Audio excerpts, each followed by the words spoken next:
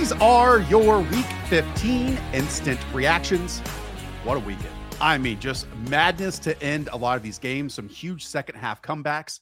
As you know, throughout the show, we'll go team by team. We'll go player by player. We'll go performance by performance to give you the latest and what you might have missed from watching an awesome, ultimate Week 15. Hayden Winks, John Daigle from 4for4 and BetSports joins me as always. And here we go. We'll kick it off with the Cowboys and the Jaguars. A huge lead for Dak Prescott's Dallas Cowboys heading into the fourth quarter.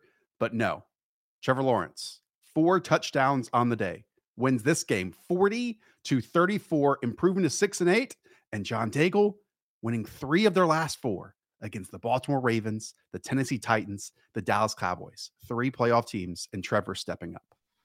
And it didn't look like it was going to be that way if you simply watch this first half in your Dick Tracy jacket. But at the end of the day, the Jaguars ended up with 500 yards of offense. And again, it's the Cowboys who came out firing. Even go back to the first half where Dak is hitting on all cylinders, fires a dime touchdown on a wheel route to Peyton Hendershot. Peyton Hendershot and Jake Ferguson, by the way, who are definitely going to keep Dalton Schultz from getting another contract from the Cowboys this offseason. Just 2 massive hits in the draft class for Dallas. But either way, nothing goes right for the Jaguars in the first half. Christian Kirk, even a big drop on 3rd and 9 that would have resulted in a long touchdown in man coverage had he just caught it when the Jaguars are down 21-7. And then the first half comes to an end and you look up and Trevor Lawrence had been averaging in those first 2 quarters just 2.2 air yards on his completions. 0 for 4 on tosses 10 yards downfield as well. A miserable first half of offense. And you just start questioning if this team is explosive enough. We know the past month, since week 9, Lawrence is leading the league and getting rid of the ball in 2.3 seconds from snap to throw. And I just wondered, well, if they're not even letting anything develop downfield, who cares? It's not enough firepower, given this defense is still one of the very worst in the league. And then the second half happens, and that's when it really starts hitting. Doug Peterson goes in his bag, starts calling numerous running plays. This team finished actually today, including with Travis Etienne, who went over 100 yards with 8 carries of 10-plus yards. Just get everything going in motion, including the same usage we saw for Evan Ingram last week on just flat routes that are designed just for him to be put into man-to-man coverage against linebackers. Zay Jones's second of 3 touchdowns in the day, a 59-yard double move, as you see the dots on the screen, against Kelvin Joseph, who got benched because of this play. He literally, Zay, broke Joseph's ankle and just beat him to the house deep for that 59-yard score. And then you start thinking, okay, but the Cowboys still have a comfortable lead. No big deal. Literally the next possession for Dallas, Dak gets under pressure. He misses Dalton Schultz high, and it goes for an interception. Dak, of course, who now has 9 interceptions in his last 6 games. And a lot of that's due to just poor decision-making as well. And then the Jaguars answer with a Marvin Jones touchdown on their next possession. I want to fast forward a little bit here, though, because the last few minutes of this game were absolutely wild. Lawrence scrambles and fumbles with 1:30 remaining in the game. And Micah Parsons, who initially crashed the pocket and pressured Lawrence to get him to scramble outside, is the one who pursued Lawrence 11 yards downfield to recover that fumble. And I just thought, okay, this is the analogy of the 2022 Jaguars. Like, it's fun, it's a lot, but it's a learning curve, and that's no big deal because Lawrence is still growing to his own. So with 1:30 remaining, the Cowboys get the ball back. The Jaguars have 3 timeouts. The Cowboys go run, kill a timeout, run again, kill a timeout. And then on 3rd and long, Dak questionably calls a deep shot to Noah Brown to the back of the end zone, and the Jaguars just force a punt rather than the Cowboys forcing them to use their final timeout with a minute remaining. And you obviously know what happens. Lawrence goes 41 yards on 7 plays in a minute to tie the game with a 48-yard field goal at the end of regulation, including a booth review where Evan Ingram basically drags his guy 5 yards to the line of scrimmage to get outside. And they actually had to go back and make sure that the ball slammed on the chalk because it looks like he stayed in bounds. But no, he dragged his defender just to make sure to kill the clock. They kick the field goal. We go to overtime. Jaguars force to punt on their first possession in overtime. You think, okay, that's it. The magic is yet again gone for this team. Dak then on 3rd down for this offense bounces the ball off Noah Brown. It was a good throw. It was low, tight, not getting your defender killed. over the middle of the field. But the ball bounces off Noah Brown's hands. It happens to land in Rayshawn Jenkins' hands, and he just runs forward for the walk-off pick six in this game. As you said, as the Jaguars stay alive and now control their own destiny to the division title. Well done, John Daigle. That was a monologue for the ages. Well done. Exciting game. Exciting game. The takeaway here is the Jaguars, I think, are a playoff team at this point. 538 has them at 44% odds, but in that week 18 game, if they do beat these Titans, that goes up to 72%. And I covered the Titans today in another game. They don't look very good. The Jaguars just beat the shit out of them. They have a higher point differential as well. The Jaguars, to me, would be a couple point favorites over the Titans down the stretch. And I think I'm rooting for the Jaguars. Trevor Lawrence has turned a corner. Zay Jones somehow has turned a corner. And the whole offense right now is clicking. I mean, 17th round pick Zay Jones now becoming the wide receiver 17 on the season. I mean, this is the best season of all time in NFL history. There's no debate. He's having a bizarro season with Christian Kirk. Like, Christian Kirk is the one that mattered the first 8 weeks. And since then, in Zay Jones' last 6 games, he had 41 targets in the last 5 games coming into this one. Like, he's the one now just hounding away in targets, both deep and shallow. All I can tell you is I'm going to need 3, 4, 5 bottles of bubbly at the NFL Combine when I hang out with Evan Silva, and he's paying for every single one of those after this Zay Jones performance this season. 8 targets, 6 receptions, 109 yards, and 3 scores. I love this from the Jaguars because it has been a rocky road this season at times when you see the moments where Trevor Lawrence doesn't just take the jabs and he tries to force throws in there.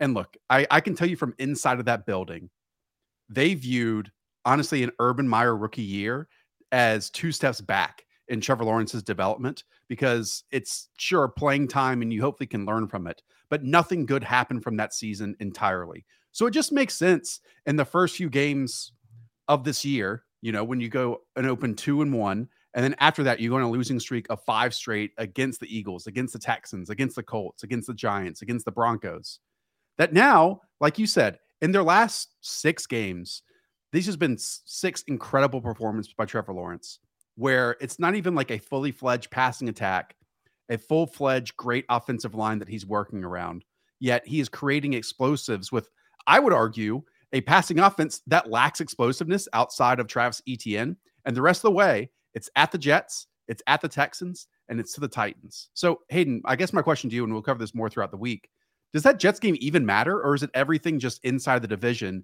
and it's them versus the Titans, and that's it?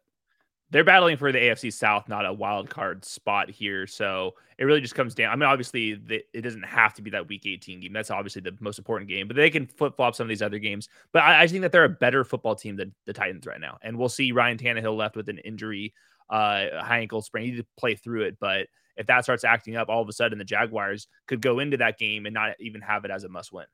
And, Diego, I did want to bring one thing up because – a lot of the early season struggles by the Jaguars were, again, those forced passes inside of the red zone for Trevor Lawrence and just really bad turnovers.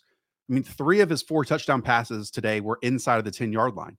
And it's like he has, started to figure out what can be available, what is the open play based on the read and not forcing anything.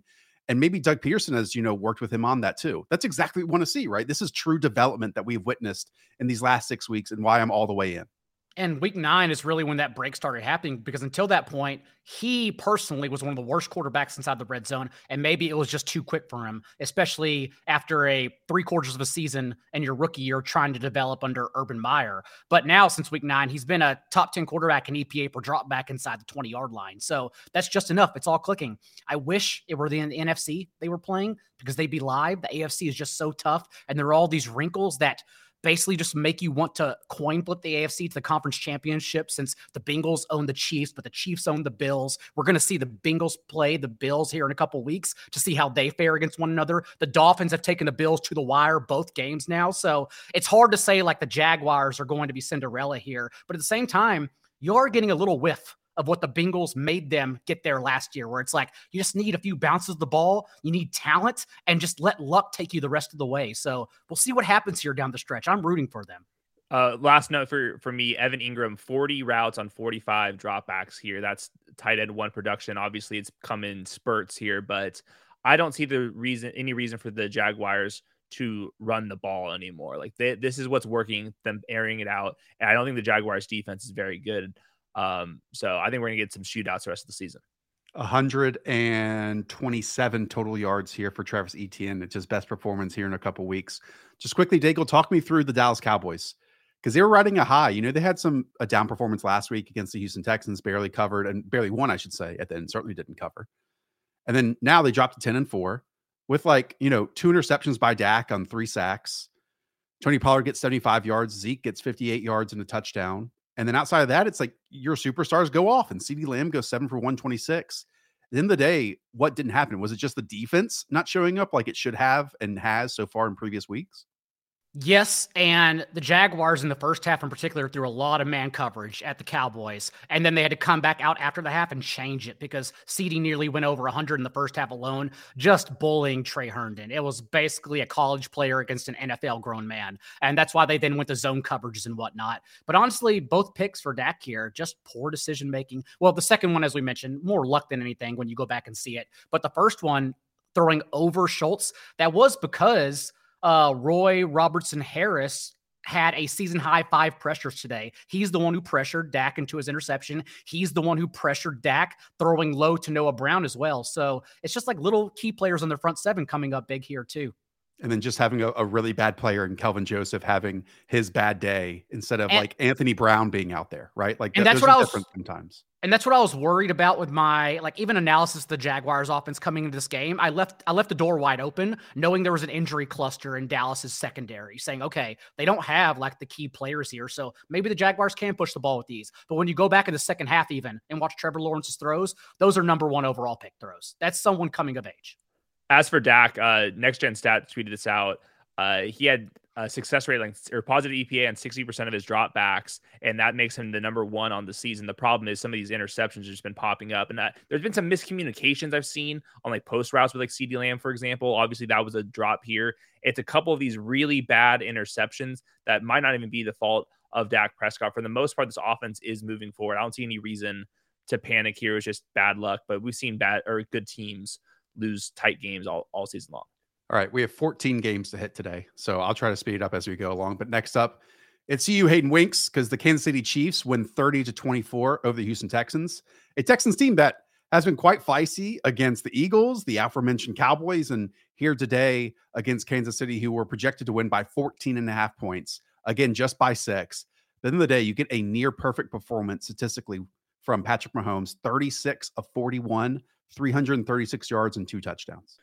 So it was an NFL record for quarterbacks with at least 40 pass attempts. He completed 87.8%. That's the highest in NFL history. He had 2 passing touchdowns. He had a rushing touchdown.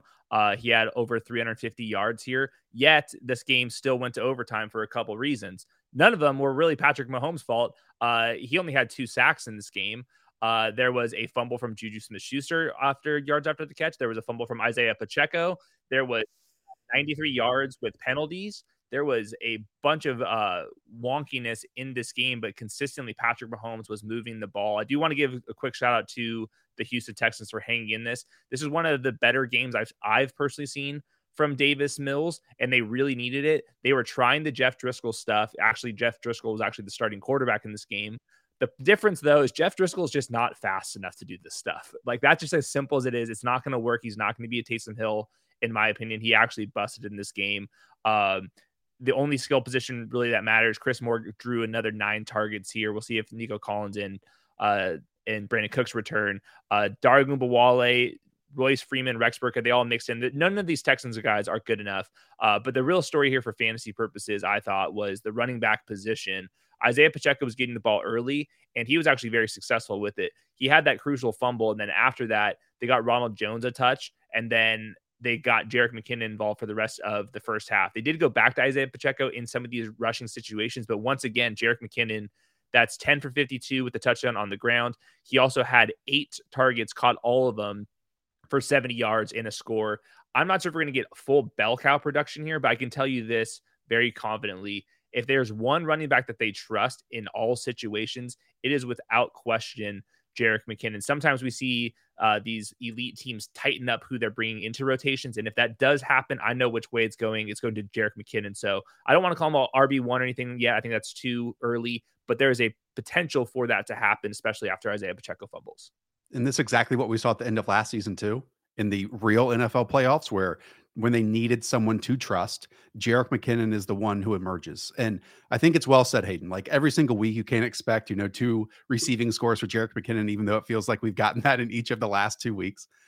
But when you are the veteran running back who is most trusted in one of the most high-powered offense and the MVP of the league is at quarterback, good things happen from there. And that's not to take anything away from what Isaiah Pacheco and the story he's written so far this season of being a 6th-round rookie or 7th-round rookie and emerging as a powerful runner. But when you make small mistakes in a game, like you're supposed to win by 14 points against the Houston Texans, they lean on the player that is trusted. And we see this across the league. It's not just with the Chiefs, it's with anyone. So who knows? And throw in a dash of like the usage inside the 5 and inside the 10-yard line, how much that can change for running backs. I'm with you. Like a solid running back 2 that you understand a ceiling can be there, but also like a really nice opportunity floor can be there too for Jerick McKinnon. Dago is how I've been viewing this and how I will view it moving forward. And the fact he just outtouched Isaiah Pacheco today is a change in role as well. It's great too for fantasy because after having to scramble through and talk about Justin Watson, knowing he wasn't earning targets, but he's at least out there. Sky Moore, who just blew his opportunity every single chance he got playing time, and all these other guys for this team, it's finally becoming clear. And that's what you see in the box score. It's Travis Kelce, 10 targets, Juju Smith-Schuster from the slot, 10 targets, Jerick McKinnon as a receiving back, 8 targets. No one else matters. And that's the way I imagine it'll be going into the postseason.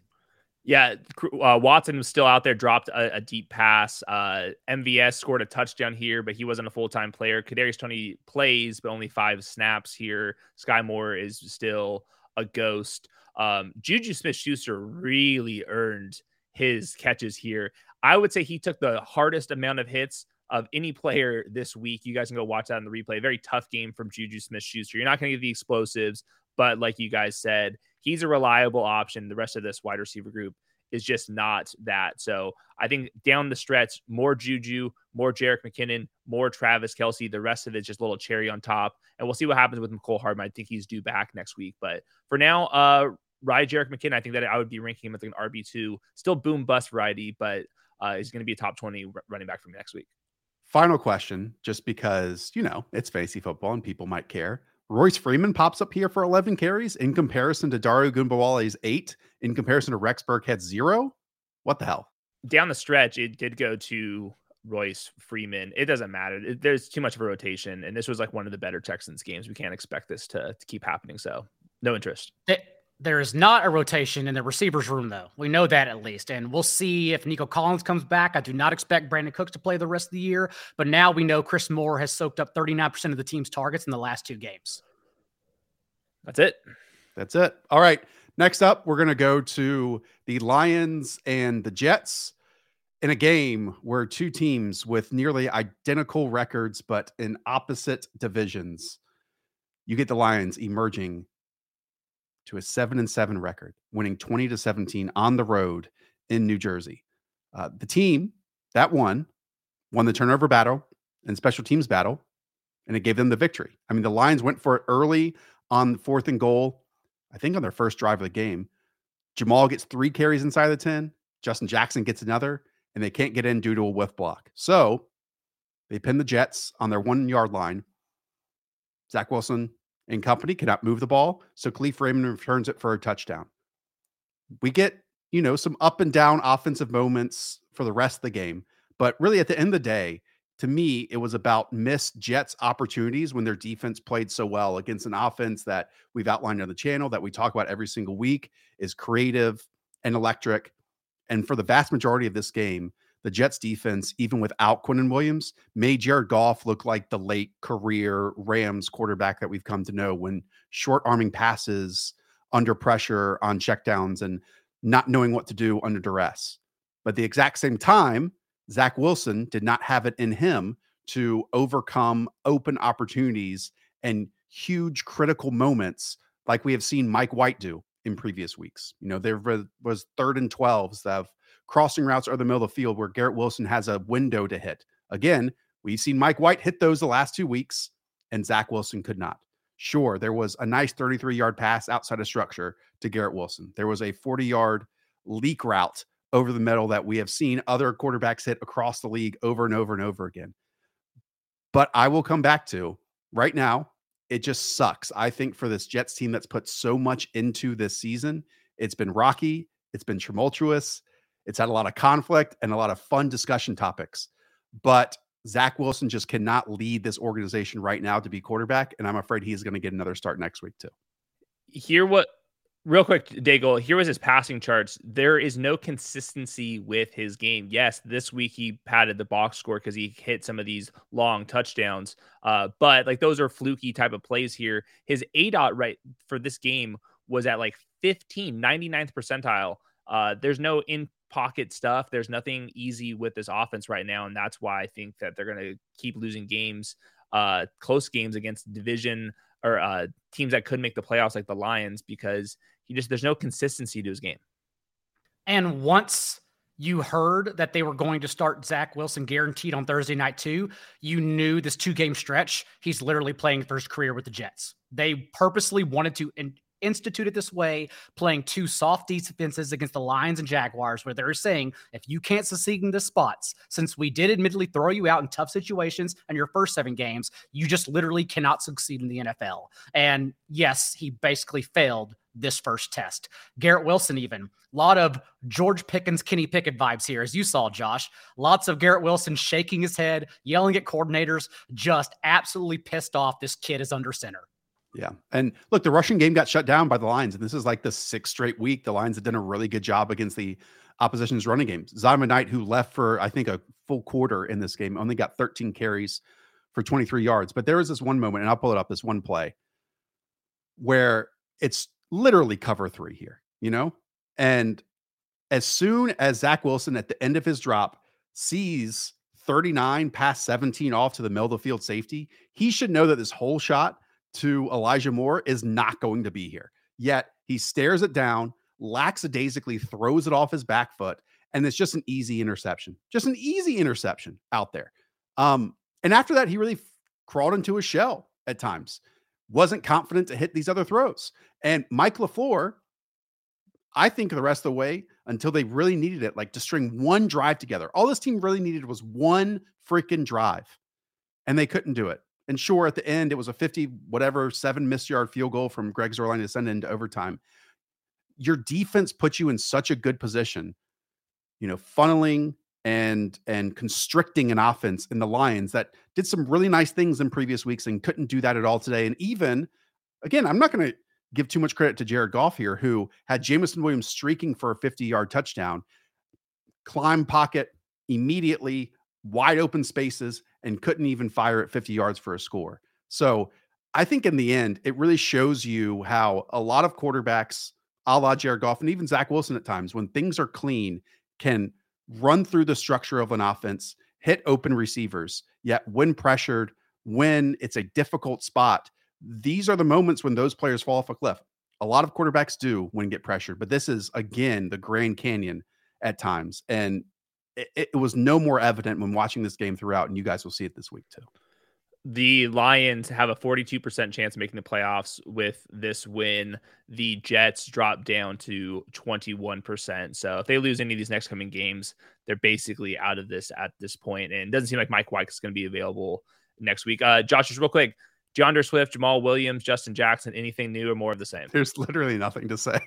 Like, DeAndre was getting some work early on, and it was mostly between the 20s. And again, Jamal had 3 carries on that 1 4th and goal situation, and they couldn't get it in because of some missed blocks. And again, I think the Jets defense deserves a lot of credit for that, but there's nothing we can take from this. And in fact, in like the most pivotal play for the Lions offense out there, guess who was on the field in 4th and 1?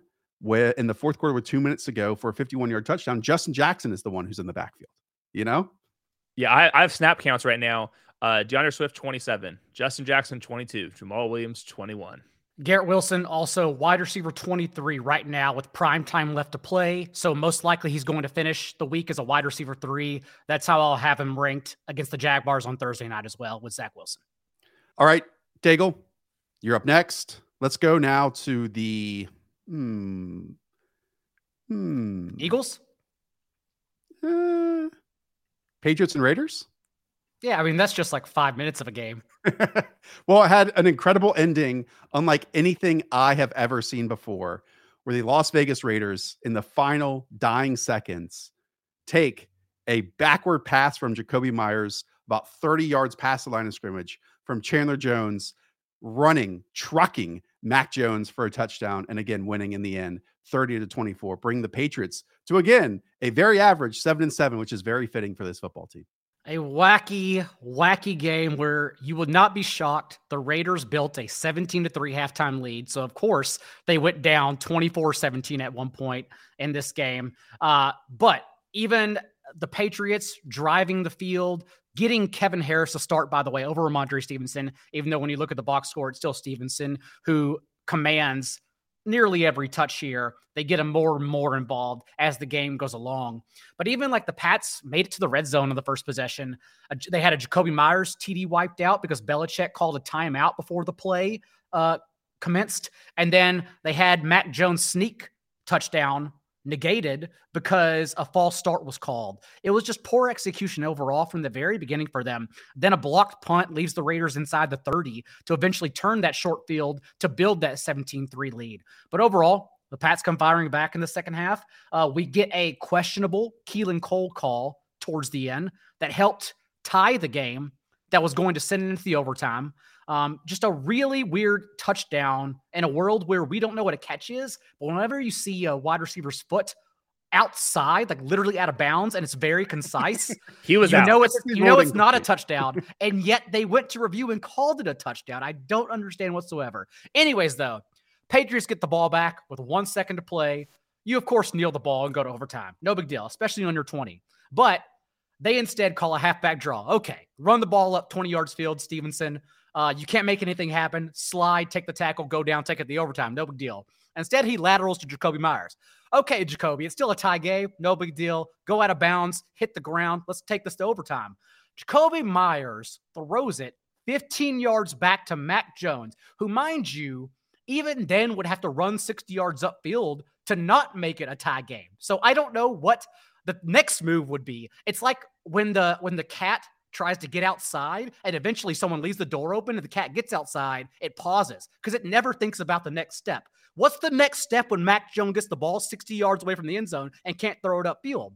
Nonetheless, it goes backwards. Chandler Jones is just sitting there because the ball falls into his lap. Mac Jones isn't around the lateral. He turns around and he stiff arms Mac Jones into the earth's core. It's going to be a meme for the rest of our lifetime and just runs upfield for the craziest walk-off touchdown that usually these calls go the opposite way for the Raiders that you will ever see in your life. Okay, can we hypothesize this? Do we think Yes. that the Patriots players knew that the game was tied? Like Yes. this isn't a scenario where you try to lateral it for a touchdown, though. Typically, that's only when you're behind because plays like this can happen. And to me, the funniest image is when Jakobi Meyers is throwing this ball back, and the only two players that are back there is offensive lineman 71 and Mac Jones. Like you said, Mac Jones have to take it completely to the other side. And even What's he gonna do? Make a play. What's he gonna do? He can't do anything. Chandler Jones is standing on the Raiders logo. I wonder if he was blending in some type of way. But I'm with Daigle here. How do you recover from this one? Like, not to be hyperbolic here, but man, like, this is something that will be one of the first things that you will say about Mac Jones' career. And I hate to say it, but Mac Jones is he had a 26% success rate. He had negative 20% completion percentage over expected. This is more or less a playoff game for their AFC wildcard odds, which now have dropped to 19%. And that's what happened here. So it's just pathetic by everything. Neither of these teams should be in the playoffs. It's terrible luck with Jakobi Meyers and Mac Jones at the end. I mean, I think it's a legit discussion this summer with Mac Jones. Like, hand up, huge Mac Jones fan out of last season. I think he played better than a lot of people wanted to give him credit for. This year it's been abysmal. It's been really abysmal this year, Daigle. And I think either they say to ourselves, it was all Matt Patricia and Joe Judge's fault, and we have to bring in a new play caller, which those are friends of Bill. So who knows if that is going to be the decision, or it's Mac is not the guy. We've learned a lot this year and we're just going to move on. Like I wouldn't have expected heading into this year. This is the point, to even think of this conversation. And I think it is worth having a conversation about after week 15.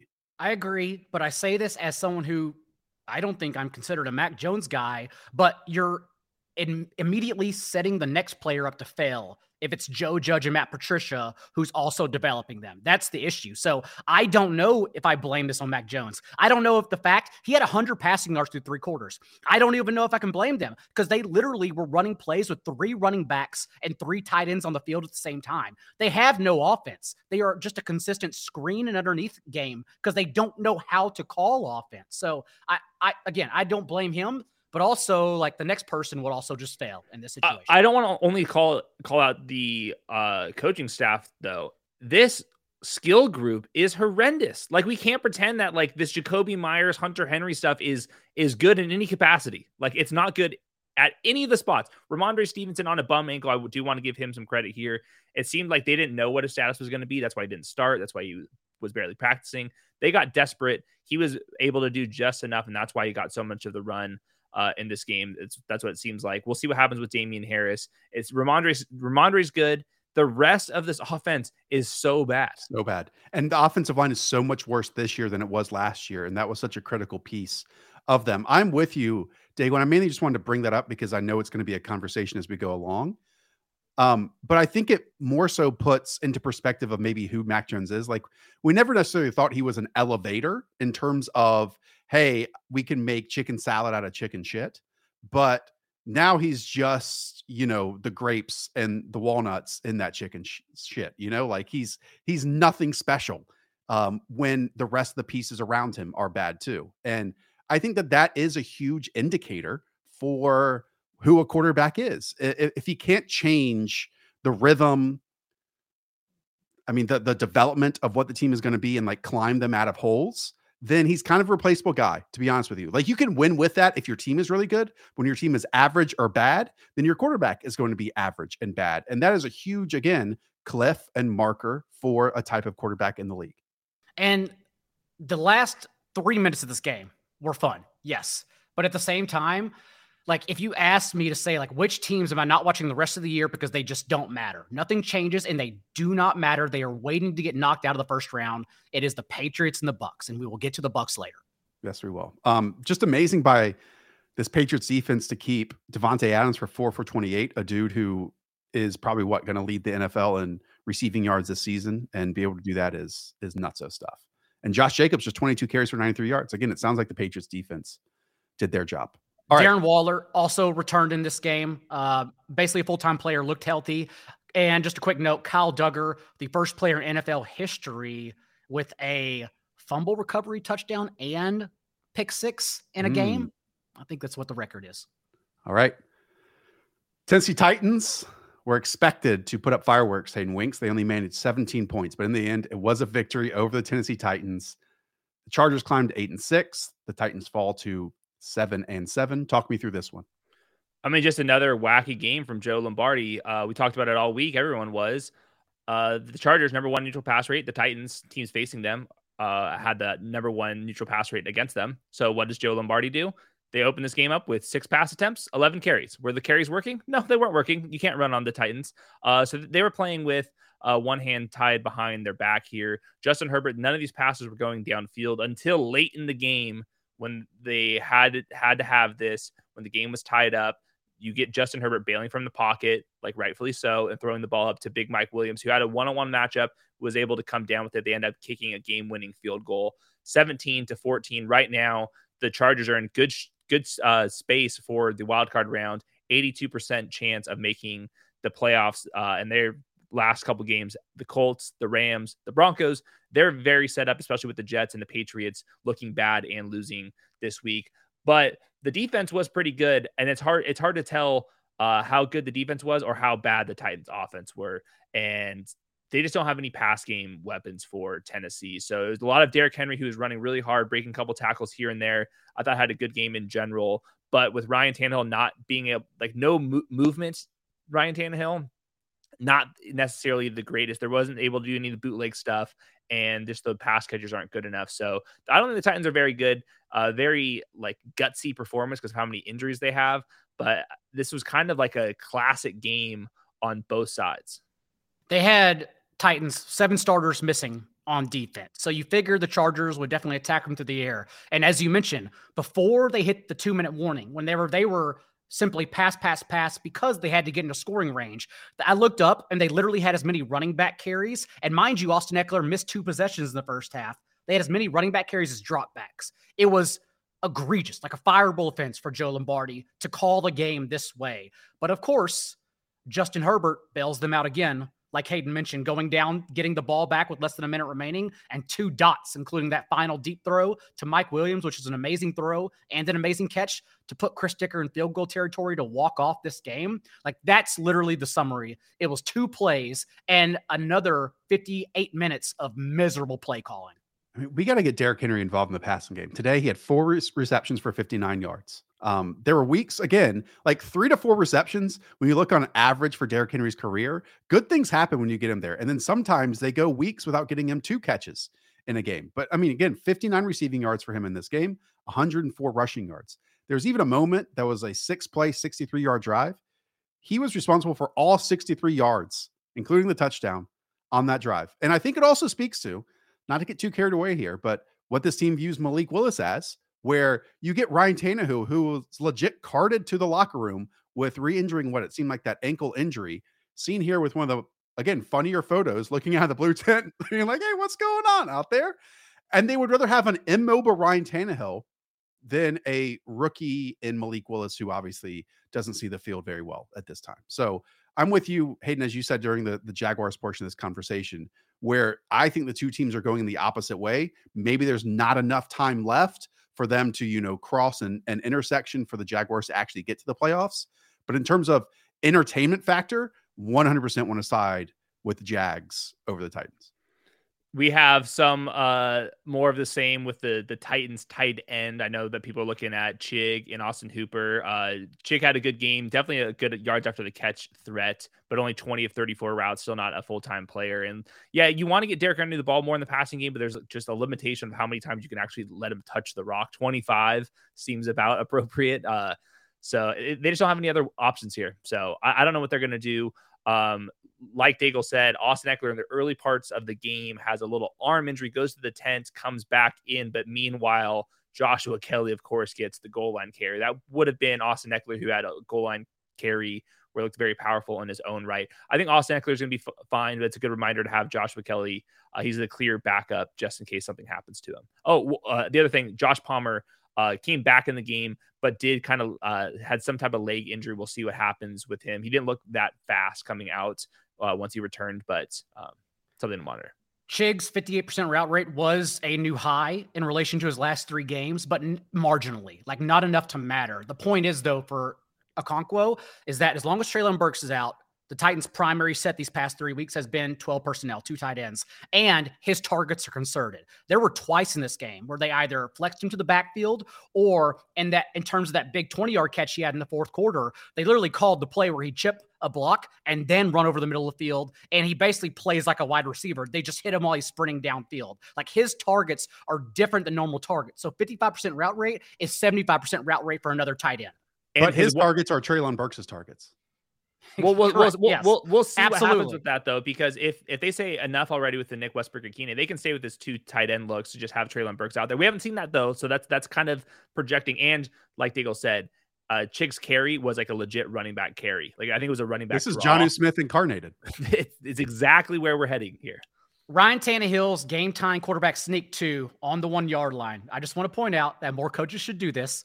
Vrabel put Jeff Swaim in motion to be a fullback to Derrick Henry, just slotted off a little bit to the left. And then Tannehill moves forward after the snap, and both Swaim and Henry come in, and basically, as you're supposed to do, You got to make your quarterback piss blood. You have to hit him directly in the kidney and push him forward as hard as you can. And dude, I really thought Tannehill got hurt. Pick a Slayton Henry, come full speed, and just knock him like a car forward into the end zone. It was awesome. Derrick Henry was not getting denied on that one. That's for sure. That's funny. All right, here we go. We'll go over to the Cincinnati Bengals being the Tampa Bay Buccaneers 34-23. Tom Brady entering this game when leading by 17 in any regular season contest was 89-0. That is now 89-1. So how did we get here? Well, early on, and I even tweeted out, in the first quarter, the Bucs offense was frisky. The Bucs offense probably looked the best it had in weeks. You know, Tom was hitting his back foot off play action and not just delivering short passes. They were intermediate and downfield to both Chris Godwin and both Mike Evans. It really felt like he was very comfortable with knowing what Lou Anarumo was doing defensively because his pre and post snap processing was on point. In fact, at one point in the second quarter, the Bengals had 14 plays and the Bucs had 14 first downs. So it was dominant. Get 17-13 out of halftime. And then the Bucs just like totally shit the bed. In fact, it was 5 straight turnovers. The first was a failed punt fake where the up man didn't know the ball was being snapped, bounced off his face mask and into the ground. Then it was a Tom Brady strip sack, Tom Brady interception, fumbled, handoff to Leonard Fournette, and then another Tom Brady interception. I mean, there were 3 straight drives that started inside of the 31-yard line for the Cincinnati Bengals, and they maximized offensively. I think you can give a lot of credit to what Joe Burrow did on some third downs, his throws to Jamar Chase, obviously Tyler Boyd and T. Higgins.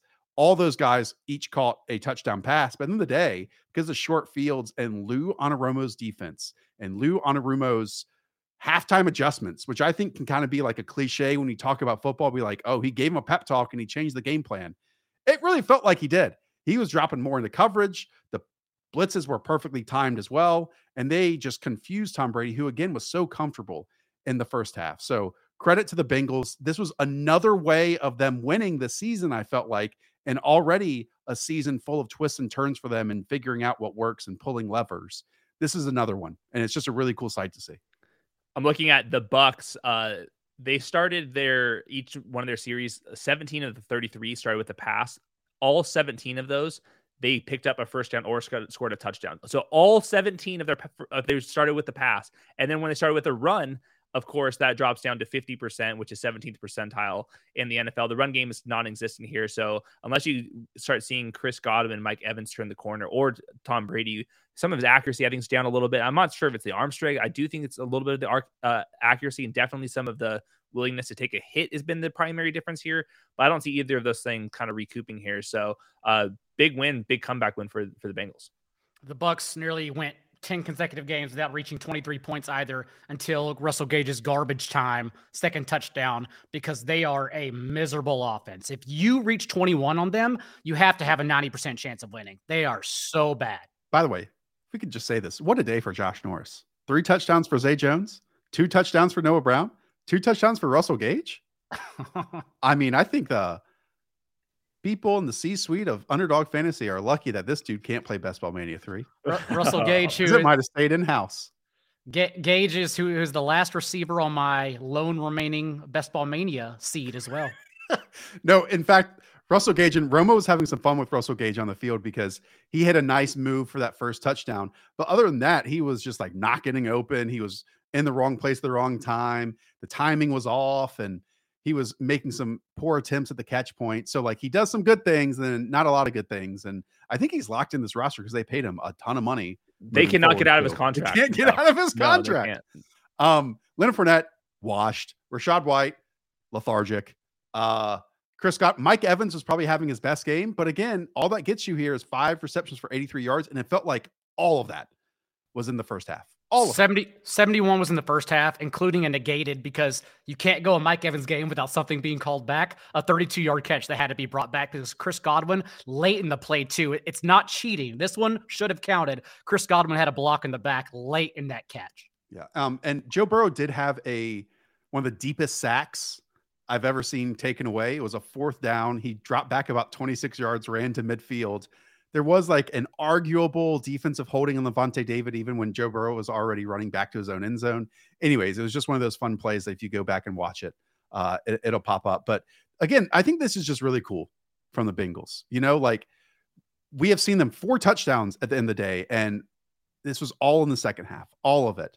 And there was key third downs when Joe Burrow was using his legs, 10-yard run in that department, and still nothing from the running game. 24 yards from Samaje Perine, 21 yards from Joe Mixon, and they got it done because of their defense on short fields. I'm sure we all had start sits with T. Higgins as well, where we just said you can't trust him. Like, I would like to start him, but you just can't. We did. The universe corrected itself in this game because T. Higgins ran a route on 95% of dropbacks, second most routes on the team, and Tyler Boyd, third most routes on the team, 80% of dropbacks. The world is okay again. There we go. All right, Jacob, what was your last game? Bears, Eagles, which I thought you would pull up before. Great game. Let's do this one. So the Eagles at the Bears, fun plays all around. Another game that seemingly for the vast majority of it was a lot closer than we expected it to be. In fact, some on the show thought it would be a ground and pound approach from the Philadelphia Eagles against this weakened Bears front. But no, Jalen Hurts had to drop back 37 times, throw for 309 yards. Yes, 2 interceptions were there, but 3 rushing scores from Jalen Hurts in the day allow them to win 25-20 and continue on with a 13-1 record. You said he had to. I'm letting you know he didn't have to. This was clearly the Nick Sirianni, Jalen Hurts. We got to get Hurts the MVP now, even though that award just comes down to week 16 and whether they beat the Cowboys. Nothing else matters. So I don't know why they were in a hurry here. But to that point, Miles Sanders didn't have his first carry till 6:41 remaining in the second quarter. They didn't run the ball at all. They literally only went downfield against the Bears. And that's why Jalen Hurts threw 2 picks in the first half. That's why the Eagles had 3 turnovers in the first half. They were a miserable offense trying to force the issue the entire time, and that allowed the Bears to hang around. So much so that, yes, Devonta Smith went over 100 yards in the first half alone. A.J. Brown as well, by the way, in this game, career high, 169 receiving yards. The third time this year, he set a career high in receiving yards. Also, NFL Next Gen Stats charted 12 targets and 143 of those yards against single high coverage. So basically the read was, if you snap the ball and you see single high on A.J. Brown, you absolutely just throw it his direction. You don't ask questions. And, whenever the Eagles in the second half were leading 17-13, like that helped. Hurts literally dropped it in a bucket to Brown for a 69-yard completion. So like this is how he got by. And when you look up, you see A.J. Brown, Devonta Smith combined for 307 of Hurts' 315 passing yards. Basically did all of the work for him, as no one else mattered in this game but those 2 players. After the game, they asked Sirianni about kind of these pass run splits, and he said that the advantage that they thought they had coming into this was one-on-one matchups on the outside, which I think is pretty important here, because I think they could have easily won this game on the ground if they chose to do that. But like you said, you're getting one-on-one cover 1 snaps against these 2. It's actually turning out kind of, remember last year there was points in the season when the Bengals, it was Jamar Chase and T. Higgins. If it was cover 1, cover 3, it's all right. We're running a go route and we're dropping into the bucket, and our guy is going to moss your guy or run past him. And that's kind of what the Eagles are doing. Obviously the Bengals and the Eagles, there are a lot of ways these offenses are different, but single high coverage on the perimeter, the ball is going up and usually it's coming down with it.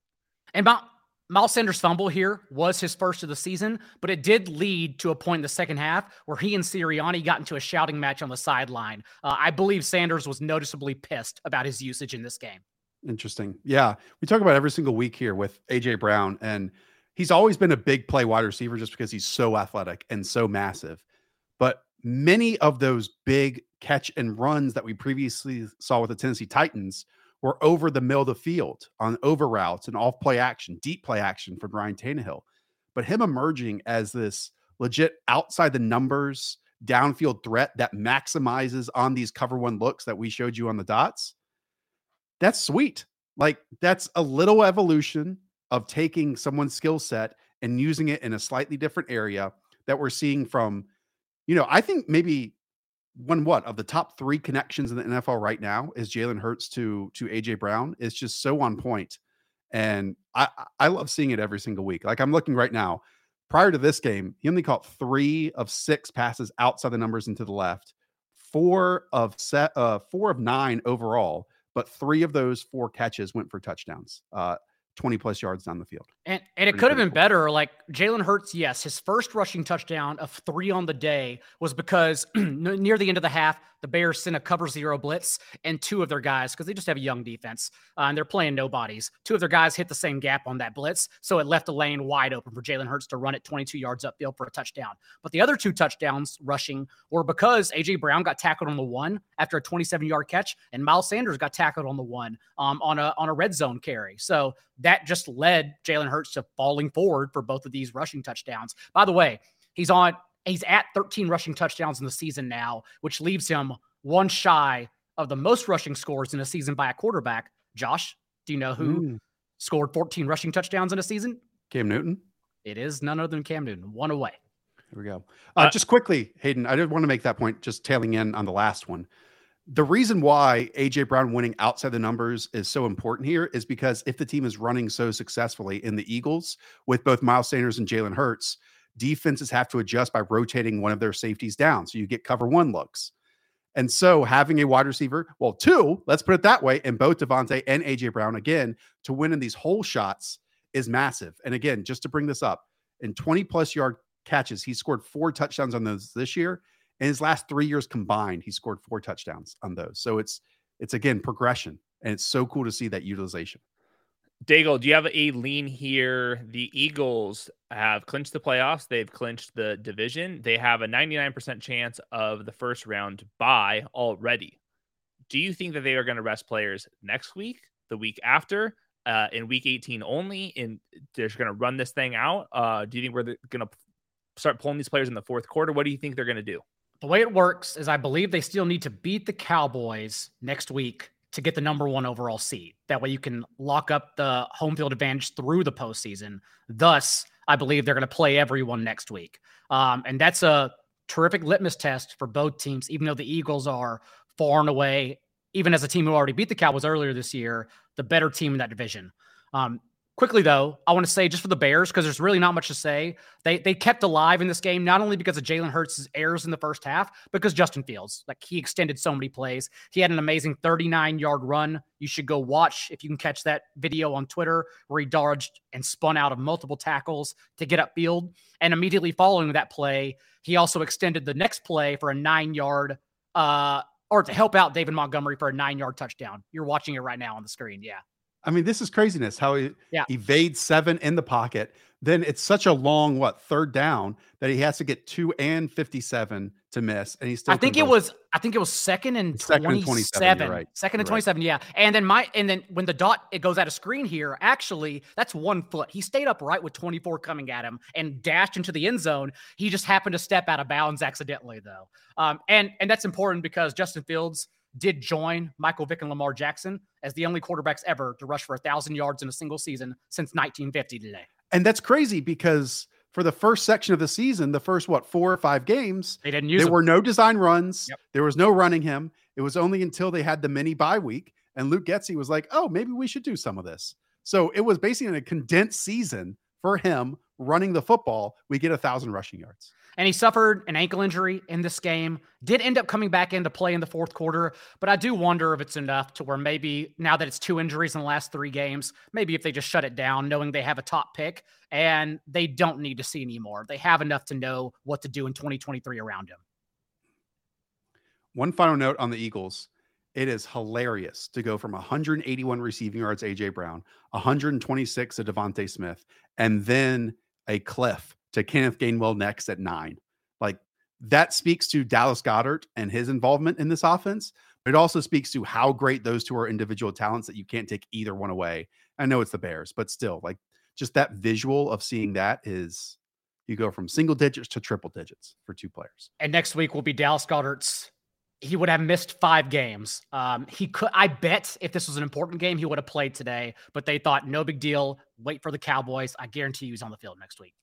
All right, let's hit the mushroom, Hayden, speed things up and go over to the Pittsburgh Steelers being the Carolina Panthers 24-16. Steelers are 6-6 now, and the Panthers, I guess their playoff hopes go away at 5-9, but who the hell knows in the NFC South with Tom Brady and the Bucs now just 6-8. Panthers 23% chance of winning the division, 73 for the Bucs. Neither of them are going to really matter here. Sam Darnold looked okay. There's nothing too special here. DJ Moore made a great play for a touchdown on the sideline to get in there to save his box score. The ground game got shut down for the Panthers. D'Onta Foreman only 9 yards on 10 carries.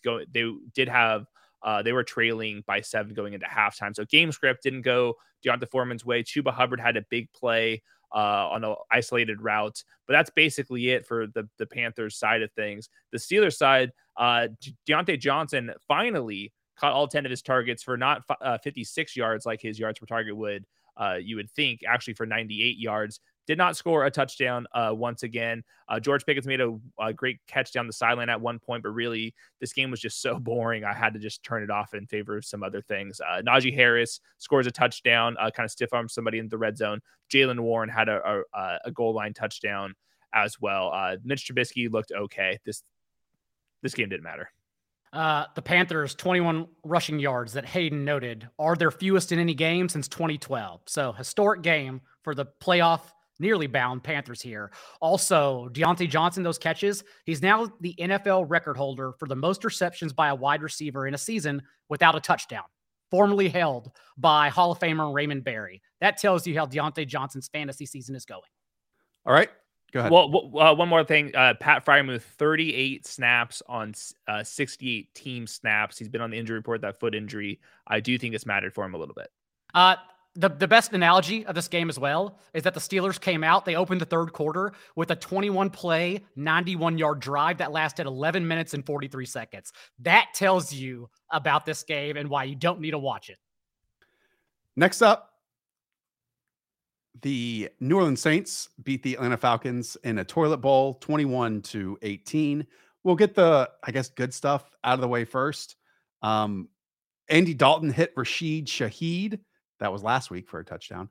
But instead, this week, Taysom Hill hit Rashid Shaheed for a 68-yard bomb. It was a run look off play action, and Shaheed just drives right through the middle of the field, almost untouched. I spent like 5 minutes afterwards thinking of a comparison for Shaheed, and I think I wound up with Devery Henderson. Daigle, what do you think of that one?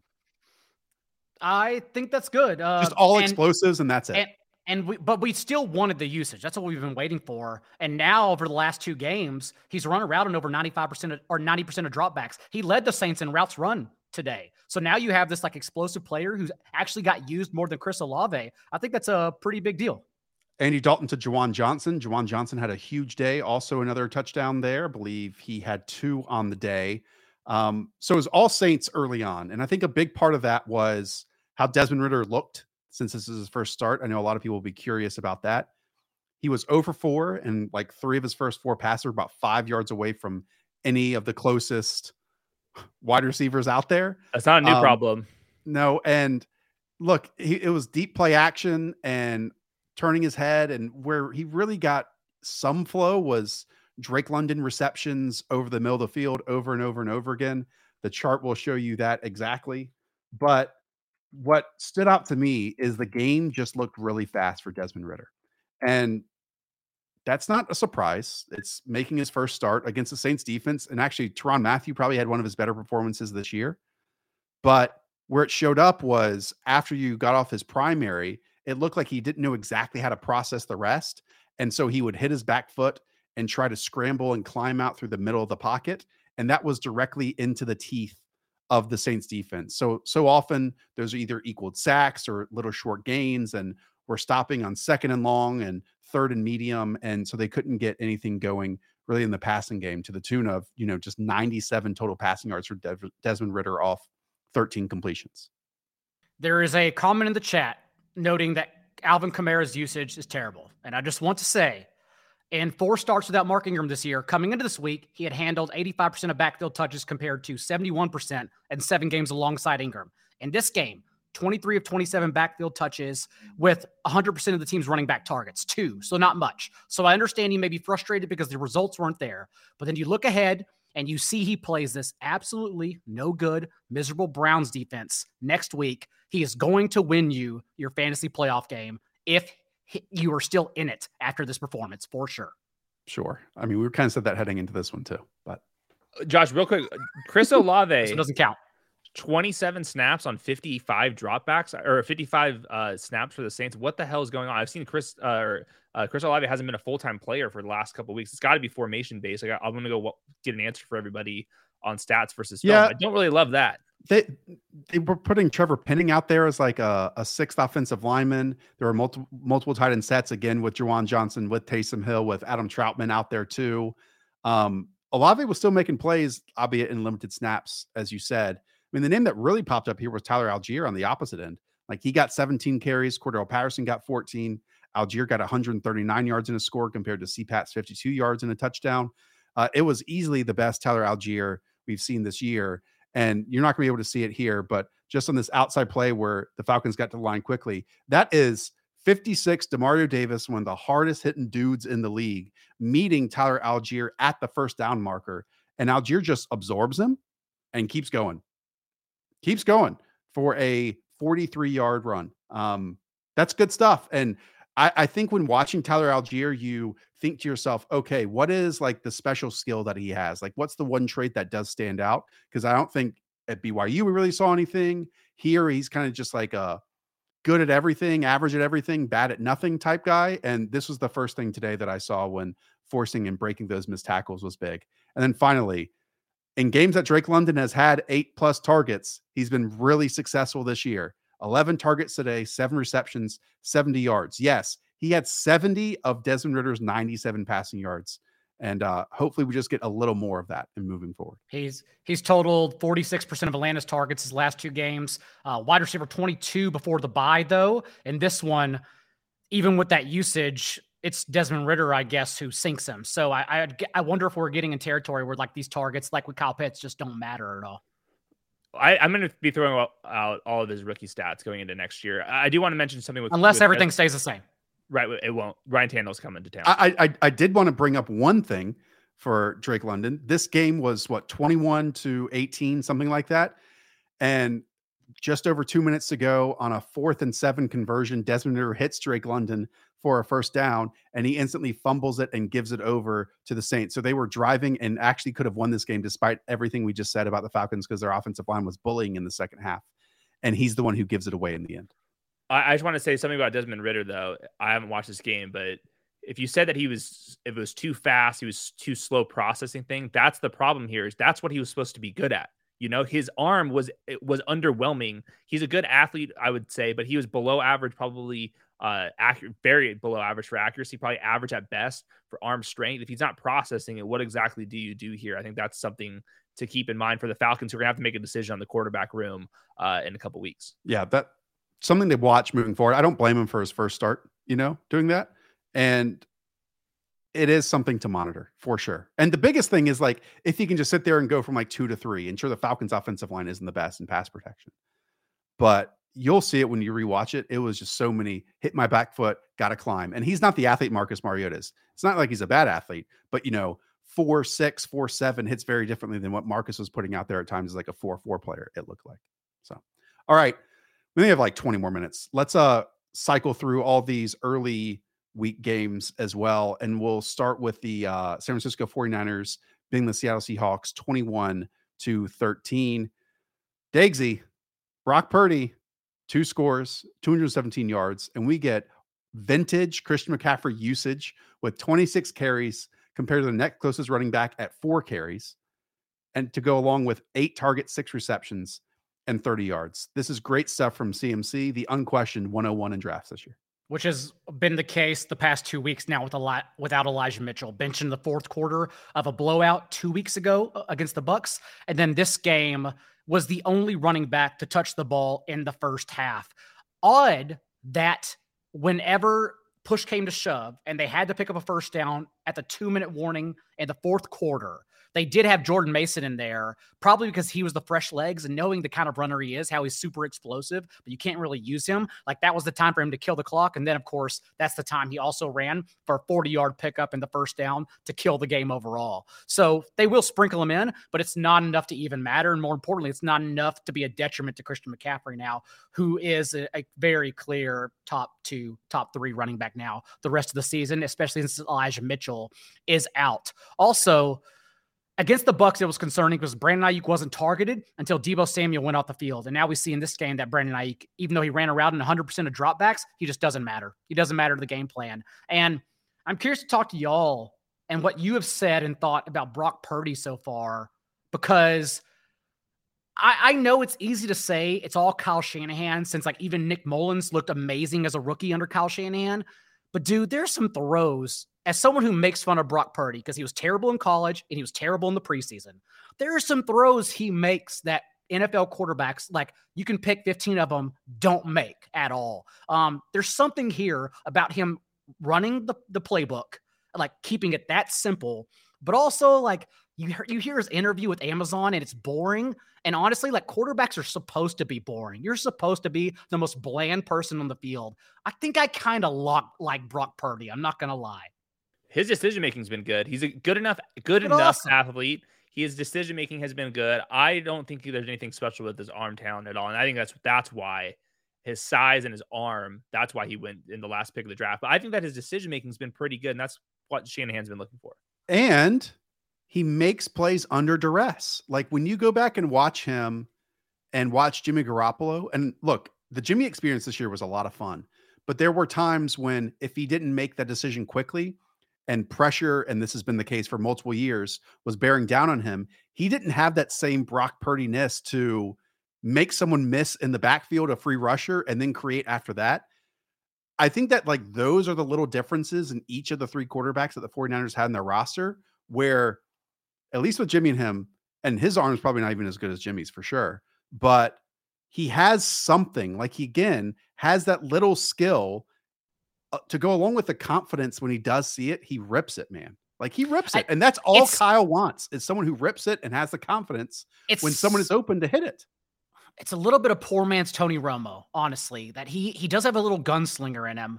And the nuances you mentioned about being able to evade pressure and move the chains with his legs, that's enough for me to say he's an upgrade over Garoppolo, because Garoppolo can't do that. If the pocket crashes, I'm not going to say he's an upgrade over Garoppolo. I can't. That's fine. It's only 2 games. That's fine. I'm going to say that though, because when the pocket crashes into Garoppolo, that play's dead. Correct. That play is not dead under Purdy, and I think that makes a huge difference. I think Purdy will throw some interceptions because of his arm strength. Like to me, like Tony Romo had a bazooka, I thought, for like somebody his size. I don't see that with Brock Purdy. I think that's the difference. I think Jimmy G's got a decent enough arm, but I agree. Brock Purdy's a pretty solid. I mean, I think he's going to be a backup level player that can win in this system. Now, to add on top of this, Dago, I think there is some nuance here where personally believe that Christian McCaffrey changes everything for this 49ers offense too. Like Jimmy not having Christian McCaffrey for his entire career, like Brock Purdy has so far, is such a difference maker. Like we talk about every single week, how CMC opened things up for George Kittle, who in this game goes 4 for 93 and this explosives over and over and over again. Like, look, you get CMC and Kyle Juszczyk on routes to the exact same side, and look at all of the linebackers flow in their direction. Every single one, 26, 56, 51. And it leaves this wide open space for George Kittle to run into. You know, this is gravity. This is attention that he draws, and it makes everything easier around him. On the other side of the ball now, I do want to say it does suck because clearly the magic and the bottom have fallen out of the Seahawks. We're not going to get them in the postseason. And I think the way Geno Smith played for the first half of the year, they deserve to be in the NFC postseason that's chocked full of teams that are just going to get knocked out of the first round because they don't ultimately matter. But at the same time, this team in the last 5 games is absolutely atrocious. Over 5 yards per carry now, 8 total touchdowns allowed to opposing running backs. They can't stop the run. They can't stop the pass. They are miserable. And if you look at Geno Smith's passing chart from this past week, I understand it's against the best pass rush in the league, but they have 0 answers. And more importantly, now 0 Tyler Lockett the rest of the year too. The Nick Bosa was giving these rookie tackles hell. And like, I think that's something that we like kind of taken for granted. The Seahawks have been playing with rookies on the offensive line here. Obviously one was a high pick. The other one wasn't. So it's not surprised that under some pressure, things went south. Yeah, DK Metcalf, I do think can be a league winner. If that Seahawks defense is really bad and there's no Tyler Lockett, these next couple of weeks for DK Metcalf could be pretty special. Coming up for them, it's the Chiefs, the Jets, and the Rams. Just wanted to say that. just dead. After that game, I drunk texted Roto Pat seeing if he had the created meme of Nick Bosa waving the Confederate flag around in his phone, because that's the only way you can praise Nick Bosa for how good he is. You have to have the worst meme possible for it. Never forget. This Fred Warner stuff in the middle of the field is, he just takes it away, man. Just takes it away. Geno's interceptions and bad things are hurting the Seahawks team more than they were earlier in the season. I think a part of it is you don't get explosive runs anymore. Like you don't get those game-changing running plays like they did at times this season. All right. After this, let's go to the Colts at the Vikings. The biggest comeback in NFL history. What the hell? The biggest comeback in NFL history. Up 33-0 at halftime. 14-point third quarter, 22-point fourth quarter, 3 points in overtime. The Minnesota Vikings come back. I believe, Jago, at some point it was plus 15,000 for the Vikings to win. And in the end, they do it. Kirk Cousins, back-to-back 400-yard games, 4 touchdowns, 2 interceptions. And KJ Osborne, out of nowhere, 16 targets, 10 receptions, 157 yards, and a score. I am so happy to see Jeff Saturday getting the comeuppance. And I know what's going to happen in the offseason, by the way. They're going to go through their theatrics of the Rooney Rule and then still hire Jeff Saturday as a head coach. You think so? Even after this? Absolutely. They even if Irsay has to take a fine, there is no way they're taking any interview seriously. They are hiring Jeff Saturday. But dude, the last 2 weeks, think about how bad you have to be to allow a 33-point fourth quarter, any quarter. Who cares if it's the fourth? And then literally the NFL's largest comeback in history. Just to put this into a quick metric, even though you need so much more than that to describe this game overall, the Colts had 15 red zone plays. They kicked 3 field goals, scored a touchdown. They weren't even trying to pretend like the Vikings could score at will, even though it's an explosive offense. Whereas the Vikings had 2 fewer red zone plays. They scored 4 touchdowns, didn't kick any field goals. Like, that's the difference in coaching. That's understanding the situation. So the fact that Saturday only called red zone carries for Zach Moss, who every time he touches the ball, it's a win for the opposing defense. Like, you deserve to lose that game. It's their fault. It wasn't fluky at all. It is literally their fault for coaching themselves into a loss. That's why I tweeted out. I thought that the Vikings, not like at the latest part of the game, but I thought the Colts were going to blow this thing because they have no talent out there. Seth Gilmore, got to give him some credit here. He was shutting down Justin Jefferson early on, but beyond that, there was nothing, especially once Jonathan Taylor was out there. This is a team that is going to play super conservative, and that's how you lose games like this, is just too conservative. I'm with Dago. I think that Jeff Saturday's going to come back. Jim Irsay seems very confident in him. I don't have any confidence in him. Matt Ryan, it's just done. This offense is Michael Pittman on a 7-yard ADOT and see what he can do. And basically that's it for the Colts side of the ball. And then, yeah, it was just a gutsy performance by the Vikings. I don't know what we can kind of take away from this, except that they're a good team, not a great team, but they can put numbers up on offense when they need it. And they often do need it because this Vikings defense has not been very good. So bad. Too soft coverage, too just easy completions all day long. But they pulled it off. And I don't know if this is fair, but it is reasonable to question if Frank Reich would allow a 33-point fourth quarter and then a 36-point and 39-point second half plus overtime. And look, he's not the one who's the defensive coordinator, but at the end of the day, the coach gets praise or gets criticism for that. And when Frank Reich was fired, this team was 3-5-1. Ever since then, they beat the Raiders in that fluky ass game. And they celebrated their ass off on that one. And everyone from the 4-letter network and Mr. YouTube, Pat McAfee, and Jim Irsay all said, oh, you couldn't believe that a guy could come off the street and be a head coach. This is why. This is why he can't be. You know, they're 1-4 with what we have seen against the Cowboys and the Vikings in the last 2 weeks. That's pitiful stuff. It's really pitiful stuff. It's well-deserved too. Good. We're going to talk about another thing that happened on Saturday that's continued to be well-deserved. Well, I guess the Browns won, but boy, they look like shit. Okay. Well, we'll just go there next with the Ravens and the Browns. The Browns winning 13-3. There's really nothing of note to talk about on either side in terms of, Donovan Peoples-Jones getting a touchdown. Amari Cooper goes 4 of 58. Nick Chubb's struggle city in this running game compared to what he used to be, because a lot of it, at least to my eyes, and we haven't gone back and charted this, seems to be out of shotgun in comparison to the under center stuff that we're doing with Jacoby Brissett and was working so well. So they've adapted their running game to what outside shotgun stuff Deshaun Watson might do well, and it's making their best player suffer in Nick Chubb. And if this is the best that this team can show so far through 2-3 weeks, not good.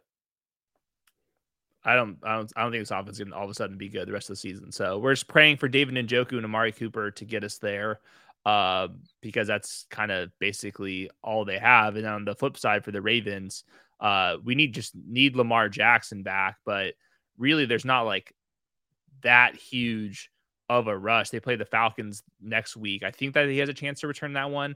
But they already have 99% chance of making the playoffs. So they're just trying to get healthy. That's what the Ravens are. None of these games matter because they're going to be in the playoffs no matter what. They're just looking for some health, and maybe Mark Andrews can show up by the time they need him.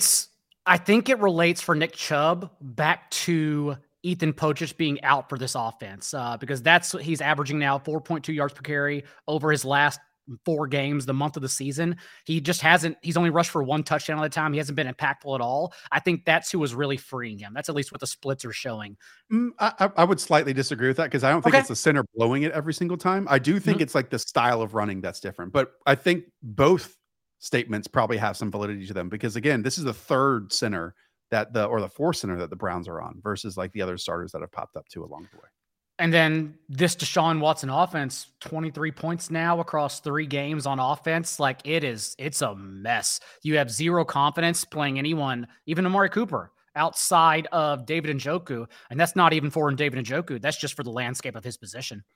I just looked it up. Sports Info Solutions. I'm not sure if this includes this game. Apparently Nick Chubb is averaging 6.5 yards per carry out of shotgun. So I don't know what's going on. Yeah. I don't know. They were running with Poached on the field. They were running more out of 11 personnel. That's why. Yeah, I'm gonna watch this game. I'll come back on Tuesday. I feel like it's been the last couple of weeks too. Yeah. Just quickly with J.K. Dobbins, I know a lot of us, made statements about his gait and how it didn't look right, but we talked about this in Stats versus Film, Hayden, where the jump cuts did look good, and I thought the jump cuts again looked good against this Browns defense. And look, the long runs don't quite hit the same again. Yeah. Totally fair, but I don't want that one statement to overshadow the positives of the other shorter runs that we're getting consistently, because he has looked good on those. Yeah, he said after the game that he's just hoping to get his speed back, and that's something that he'll have to do over time. But like once again, J.K. Dobbins, this run game is always filthy. Like the holes are always there. It's very creative. They're not going to get stuck in the mud very often. So J.K. Dobbins is good enough right now, but some of these runs would be touchdowns to previous J.K. Dobbins here. So I'm hoping we get something back for that. But the fact that he's able to get 100 yards in both of these last games without the long speed's extremely impressive for at least the offensive line. It's just the same shit for this Ravens offense that Tyler Huntley's carrying over from Lamar Jackson. They couldn't get in the end zone with Lamar Jackson, and it's just twofold with Huntley, who's a downgrade clearly. At some point, you have to point to Greg Roman and play calling here, because the Ravens should not have lost this game. Over 5 yards per play, 7 yards per carry. How do you run 8 red zone plays and come away with 0 points, even a field goal? There's no excuses for it. So at some point, like, someone has to take the blame as a scapegoat here. Do we think they go into this offseason and like completely retool their wide receiver grouping too? Because there's nothing there. Oh, yeah. There's nothing there. They have to. I was going to ask you guys, I'm sure Odell Beckham wants a multi-year deal, or if we don't even know if he's healthy. But I mean, if you're the Ravens, do you just get desperate and sign him for a playoff run? I mean, I don't see how they can win the Super Bowl with this wide receiver group. Are the Ravens even going to make the playoffs? Yeah, the Bengals took the lead today in the division. Yeah, no, the Ravens have 99% odds to make. They really do. They're 9-5. Dude, wild card weekend, like lots of apple picking. Plan some activities because the football's not going to be worth it. It's going to be bad. What's interesting is the loser of the division gets to play the Titans most likely, or the Jaguars, and then the winner of this division is going to have to face the Chargers. So I feel like losing the division is actually not a bad thing. I would rather play the Titans than the Chargers. That's true. All right, we'll close out Saturday night with the I can't believe we had 3 Saturday games. Dave, when you told me last week we had Saturday football, I thought you meant we had 1 game. And then I looked at it and it was 3 games. 3. They were good. What about 11 on Christmas Eve and 3 on Christmas? What does that do for you? Well, and I'm driving 12 hours tomorrow. That's going to be fun. All right. Buffalo Bills 32, Miami Dolphins 29. So wasn't quite snow, but there were conditions. And in the end, a last second field goal by Matt Gay leads the Buffalo Bills to victory. A Josh Allen 4 touchdown performance in the air for 304 yards. And he has risen. Dawson Knox, 6 receptions, 98 yards, and a score himself. This felt like very 2022-esque Josh Allen, where so much was on his shoulders that it was a lot of extended plays, barreling runs. I still am a little nervous that they haven't found like the easy button stuff with him, where he still has to be the leading rusher on this team as well. It's made me not nervous in terms of them obviously making the playoffs and winning this division, but in just terms of how we stack them with the rest of the AFC, because it feels like it's going to be a big time Josh Allen performance every single week. And that's what they have to have.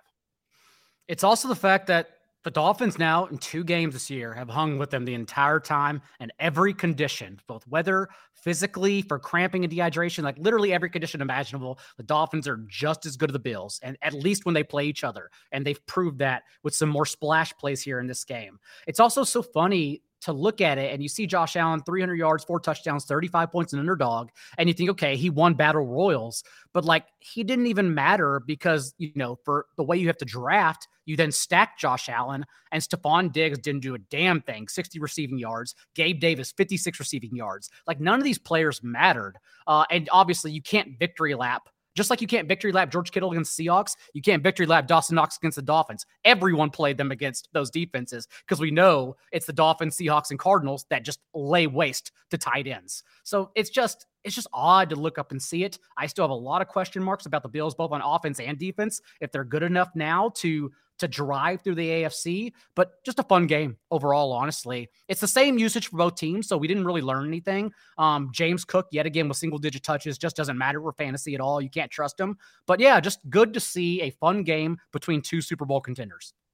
The big thing is just all eyes on the wild card or getting the bye. The Bills right now, 50% chance of getting that first round bye.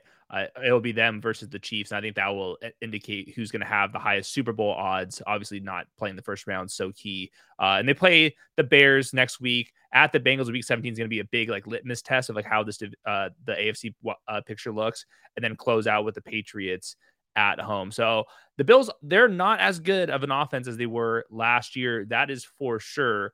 Are they good enough on defense eventually when they get some pieces back? And are they going to be able to fix the offensive line? I don't think they're going to fix the offensive line. So they just really need some clutch performances from Josh Allen. But when he's running and stuff, man, nothing's more fun than Josh Allen just trucking people. Yeah. Do you think I'm being unfair here, where if Josh Allen has a bad performance, they can't overcome that in the playoffs? Like they simply cannot, because defensively, it felt like they had to go out and get Von Miller, and now they don't have him. Micah Hyde, do not have him either. And I don't want to, crush Brandon Beane and Sean McDermott because they built a great roster, but just in the current state of where everything is, it's, hey, if Josh Allen doesn't hit at 90+% for 3 quarters, you're not going to get a victory. And he's good enough to do that because so much of this pressure is on him. But that's a tough line to walk, when I think some of the other teams across the league right now, a la the Cincinnati Bengals today, 5 turnovers in the second half.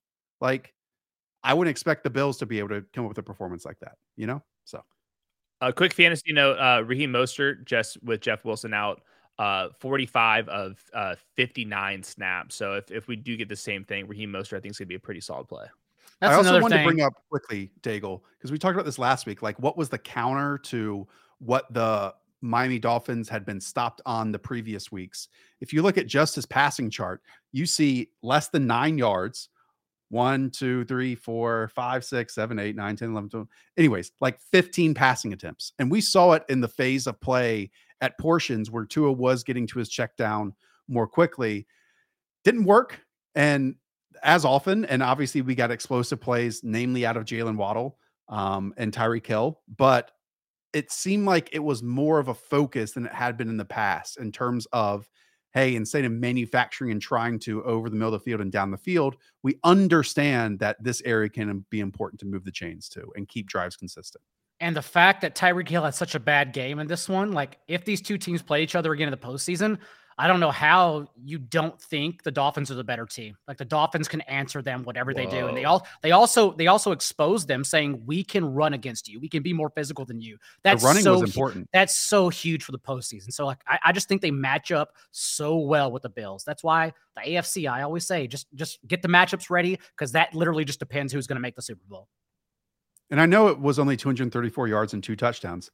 I mean, I think the burying of Tua was a bit premature, but that's just me. I am glad we got a above average game. And it wasn't even his best game, but it was above average. And whereas the last two matchups against the Chargers or 49ers were terrifying. So I'm glad we got it back. All right. I guess there's just one more game and we skipped it on Sunday. None of us watched it. Oh God. Because it was Brett Rippon, Trace McSorley, and Colt McCoy combining for 62 passing attempts as the Denver Broncos won 24-15.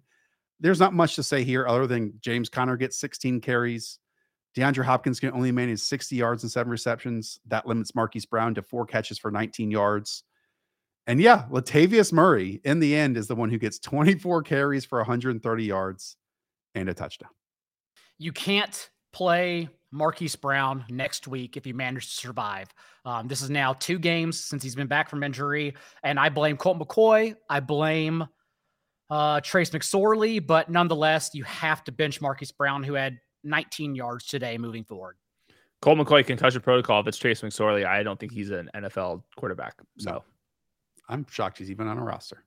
They said Russell Wilson will play next week, but again, you weren't starting anyone with Russell Wilson anyway. So if you're desperate, Judy and Dulcich, and that's literally it. And if week 15 even needed more of a bow, my guy Devine Ozigbo gets 2 carries in an NFL game where his team wins. Just amazing. All right. That was the worst victory lap of all time. You had to put on your detective gear to go find those 2 carries in the box score. I now know why you wore the jacket. Any words you say are going in one ear and out the other.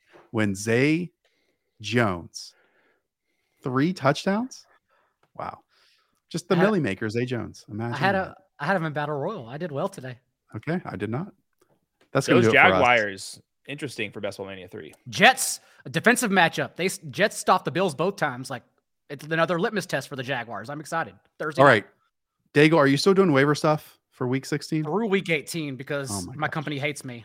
So yes, I will be doing in-depth waiver wire for this week for the postseason. It was in-depth last week. It'll be very in-depth again. I've already started on it because I got 4 games out of the way by Sunday morning. So yeah, It'll all be there for everyone.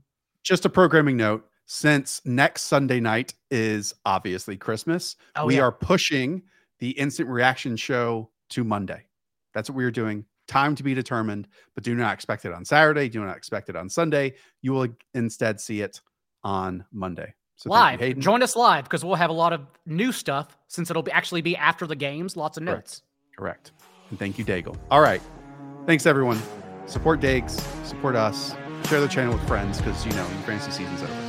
Up the bell. Talk to you all soon. See ya.